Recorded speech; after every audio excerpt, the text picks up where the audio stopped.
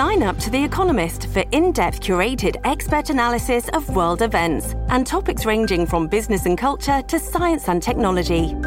You'll get the weekly digital edition, online-only articles, curated newsletters on politics, the markets, science, culture and China, and full access to The Economist Podcast Plus. The Economist is independent journalism for independent thinking. Go to economist.com and get your first month free. Hi, this is Megan Cloherty, investigative reporter for WTOP News. If you like top news from WTOP, we think you'll love our new podcast called The DMV Download, where we take a more in-depth look at the biggest local stories of the day happening in our area. We hope you check it out. 2 students. The recount in the Montgomery County executive race is underway. I'm Kate Ryan. The district feels like bust and lose for Chuck Brown Day. I'm Jason Fraley. It was a down day on Wall Street, wrapping up your business week. The Dow was off 292 at the Friday close. Good morning. Welcome in. 5 o'clock on WTOP.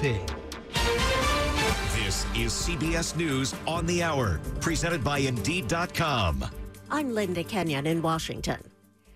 It's a new twist in the search of former President Donald Trump's Mar-a-Lago home. CBS News has learned former President Donald Trump's legal team may soon file a motion that would seek the appointment of an independent lawyer to examine the seized documents and determine whether any of the material retrieved by the FBI might be privileged. The development comes as a federal judge in Florida has indicated he'll consider unsealing parts of the affidavit behind the search. That's CBS's Nicole Scanga. Kobe Bryant's widow took the witness stand yesterday. She is suing L.A. County over the release of pictures taken by first responders at the helicopter crash site that killed her husband and daughter. More from CBS's Steve Futterman. L.A. County says all the pictures and copies have been destroyed. But on the stand, Vanessa Bryant tearfully said she fears the pictures will show up on social media. Bryant is suing for invasion of privacy and negligence. Apple is warning all users to update all devices immediately, citing security vulnerabilities. Jamie Collier is a senior threat intelligence advisor with Mandiant. Typically when vulnerabilities in, say, phones are exploited, they tend to be pretty focused on a small subset of individuals. So we're unlikely to see anything that's really widespread at this stage. Affected models include the iPhone 6S.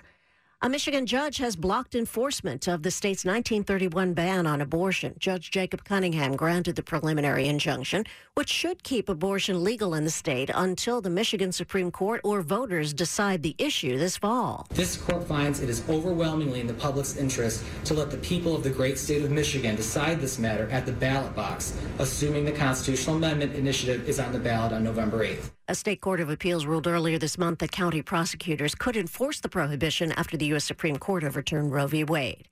With the midterm elections less than 3 months away, some voters are finding themselves in newly drawn congressional districts. House Majority Whip Jim Clyburn's district is affected. I would say they give racial advantage, and the guys giving partisan advantage. They are taking race into account, but not to be fair, not to be inclusive, but to do just the opposite.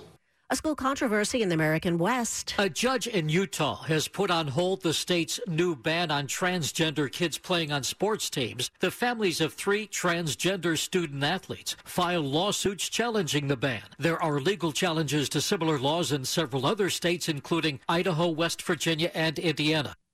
Hire with minimal effort and max speed with Indeed. Their hiring solution platform helps you attract, interview, and hire candidates efficiently. Visit Indeed.com/credit. 5:03 here on your Saturday morning. It's the 20th of August. Partly sunny. We have a chance of showers and our highs near 87.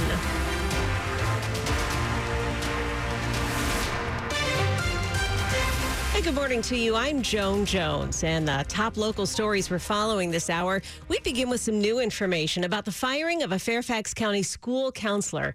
Our news partners at NBC4 report 50-year-old Darren Thornton was arrested twice on charges of sex crimes, and police in Chesterfield County informed Fairfax schools both times.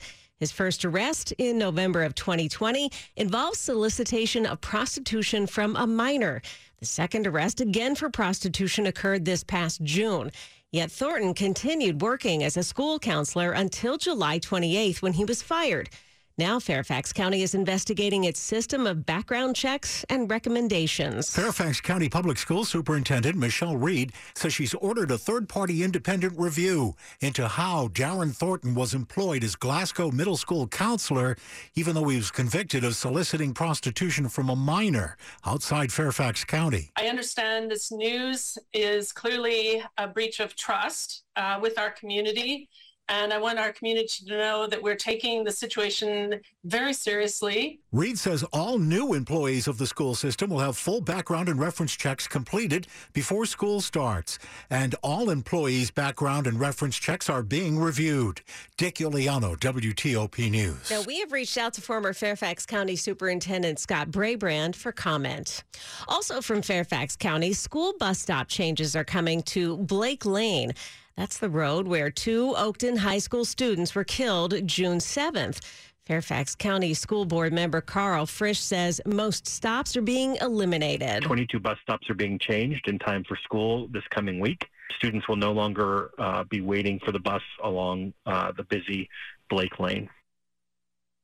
Now, 6 stops will remain, but students will wait for the buses on side streets at least 50 feet from Blake Lane, and they won't approach the school buses until all traffic is stopped. 18-year-old driver Yusman Shahid is facing 2 charges of involuntary homicide in that June crash.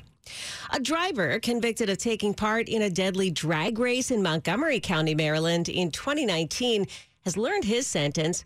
21-year-old Noah Surreal of Silver Spring has been sentenced to 5 years in prison.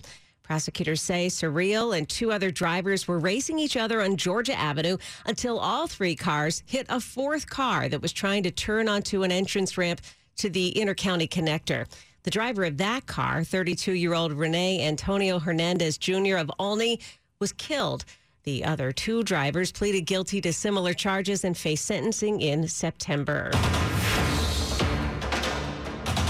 Now to campaign 2022, 1 month after the Maryland primary. Montgomery County's Board of Elections is conducting a recount in the Democratic contest for county executive.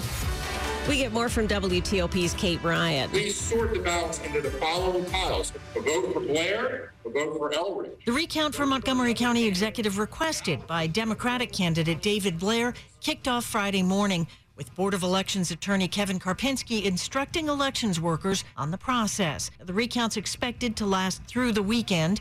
Incumbent Mark Elrich led Blair by 35 votes in the primary election.